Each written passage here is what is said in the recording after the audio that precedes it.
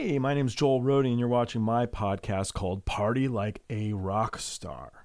I'm the author of a book called Memoir of a Roadie. It's about my experiences touring with Guns N' Roses and Stone Temple Pilots and some other bands. The book did really well. It was the #1 new release on Amazon in bios, and it's done 3 million copies on Kindle. If you want to check it out, I'm going to put the link in the description. Today's episode is about my buddy Brent Brito's stories about Blink-182.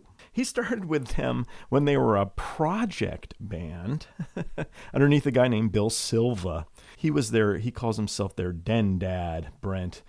He drove the van. He was the tour manager, the production manager. He was everything. They were little kids. The drummer, Scott Rayner at the time, was so young he was still being homeschooled, and it was part of Brent's job to make sure that he did his homework to send in every Friday, because that was part of the deal of him being allowed to tour, that he had to be homeschooled. His parents made the rule.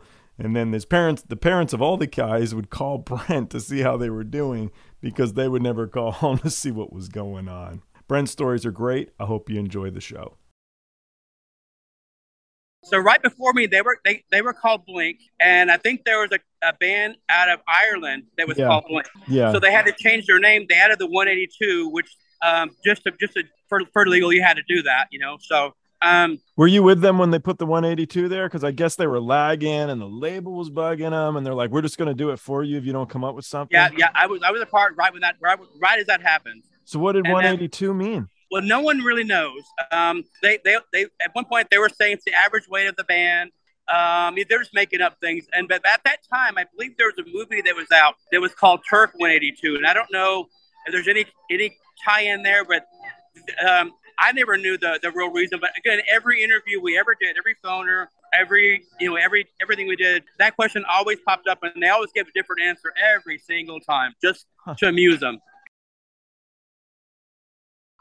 Most days were tricky at first. You're trying to, you have these kids that have their parents' money trying to buy Blink to play a show for them in their backyard, and then when it comes settlement time, there wouldn't be enough money. So I've dealt with so many kids, crying kids at settlement time, like, my grandmother's going to kill me because I borrowed all this money for this show and didn't make it back. I'm like, I'm sorry. There's nothing I can do. I'll pass it on to management, but we have to continue. I mean, if we can't get paid, we can't keep on continuing. So that's how this is going to go down, So you're driving these kids around to like high school parties and stuff?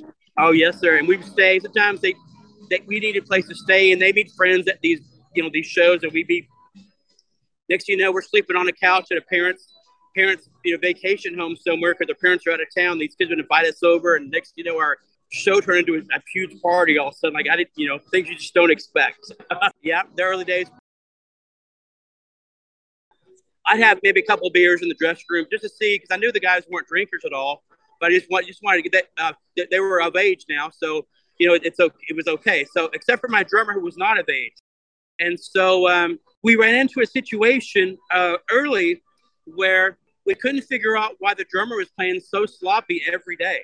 So as the story goes, the beer, the miner was consuming the beer before the shows, and it was making it a really rough show for everybody, me included. So I decided, obviously with conversations with the other members of the band, to go ahead and with my next advancement of shows, go ahead and remove that from the rider to try to keep the shows clean, And with that being said, probably 4 or 5 shows later, the then drummer, Scott Rayner, he just didn't get along with me all of a sudden for some reason. I could not figure out why. And so one time we were in Portland somewhere in the van, mind you still, pulling the trailer, getting gas, and he loses his mind. Scott says, "Pickles," he probably cussed at me a few times and said, "You're not doing your effing job. You do what we tell you to do and nothing else." And here I am, knowing I've just toured the world with Paul McCartney, these huge bands. I'm like, now I've got a whole different situation to deal with now. Now I've got these kids that are up and coming, and I can't really react because I realized, they were a band together well before I knew them. Did you send him to his room? No, we were in the van. We were in the van, getting gas. So basically what I did was I pulled the van aside to get gas. I told all the band members, "Listen, you guys are a family. I'm just here to help, get you guys going. So this is an internal conversation you all need to have." So I let them know, y'all last well longer than I will last. So y'all have this conversation. Well, I guess they did have the conversation. I get back on the bus. He apologized, and we continued on our way. He was still somehow managing to figure out how to drink. It was a mess, and so the band had made a decision at that point to replace him. What did you think when you saw the video of them running through the streets naked later? Well, yeah. That's post me. I knew, of course, that's typical of them. That they're gonna. We've seen lots of antics like that on the road. Like, for instance, one of their albums after I left was called Enima of the State. Well, how that went down was, how the whole Enima thing went down was, when I was out with the kids, we were somewhere and Tom wasn't feeling well, just because the road food sometimes isn't the most healthiest food, So then Tom pulls me aside, basically, because I'm den dad, and says, "Hey, so I'm just not feeling very well. I can't go to the bathroom. I need help." And I said, "Well, let's go to the pharmacy and talk to them and see what they can give you." Because I never had kids. I had no idea how to deal with this. So as the story goes, Tom got enemas, that he got, to try to clean himself up. And so, of course, as we're talking to the pharmacist and he's guiding us through this process, Tom had flipped the story on me and says, "Okay, so it's actually Pickle's actually the one that's having the issues, jokes on me." They made it seem like it was me having the issue. It was this whole joke the whole way. Like, it wasn't me at all.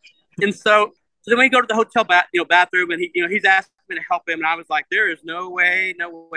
So pretty much Tom destroyed the bathroom, and we had to change rooms at that point. It was a complete mess. And that's where all this whole Enima thing came from, to be real honest with you. And why was he sick? He just had food poisoning or something?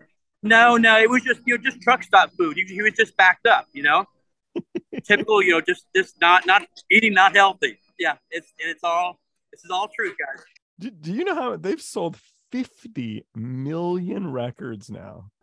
Yeah, did you ever see that coming? I did foresee success, yes, but to that magnitude, absolutely not. I had no idea. I thought they would be short-lived. These kids that you're driving around in a van have now sold 50 million records, 13 million in the U.S. alone. Yeah, they had a niche, and also, they had formula. Once Travis joined the band, everything they did was just straight Blink formula. It was like they were just a hit factory, And I sensed that early. Whenever the band, when they signed Travis, I saw them just going for the hits. They weren't doing little silly songs that meant nothing. They're actually just going straight for success. So Tom DeLonge was expelled from high school? Yeah, he was. He got kicked out because he went to Poway High there in California. Yeah, and they were friends. This happened right as they took off with me. He just wanted to make music, and his funny thing was is he wasn't trained in guitar playing at all. He made it up the whole time. He was never taught or trained. He's a self-taught guitar player, and all he knew was his licks that he always did. He never knew anything other than that. And so, quick story. We played. I just remember we used to play some obscure places in like far East Canada. It's like Three Rivers. It's called. I can't remember exactly. Like I couldn't do the French. Anyways, they wanted to learn French Canadian. So the two, Mark and Tom, wanted to have their key whatever saying for whatever reason. So Mark wanted to know French Canadian how to say "your teeth look terrific," which is, I think it's something like "la dent et très belle" or something like that. And Tom wanted to know, "I want to take my gay chicken to the beach." So that's something like "poulet fif à la plage." I don't know. They never ever used it, but that's what they want. For some reason, these people are like, why do they want to know it? Who knows? And that's what I can remember. That's all they wanted to know was French Canadian. And for one sentence that didn't make any sense at all. I hope you guys got to enjoy these stories as much as I did. Blink announced today they are going on tour and coming out with a new album. I urge you to go see them and to check out the new album, see if you like it as much as you like the last ones. If you got any great Blink-182 stories, don't be shy. Put them in the comments. We'd love to hear them. If you're just a fan and you want to say something, go for it. Thanks for your time. I'll see you on the next one.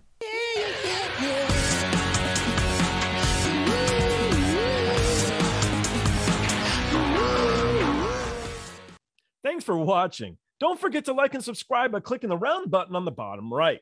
To learn more about me or the guests on the show, go to joelrody.com. You can follow us on Twitter, Instagram, or TikTok. The handle's Joel Rohde.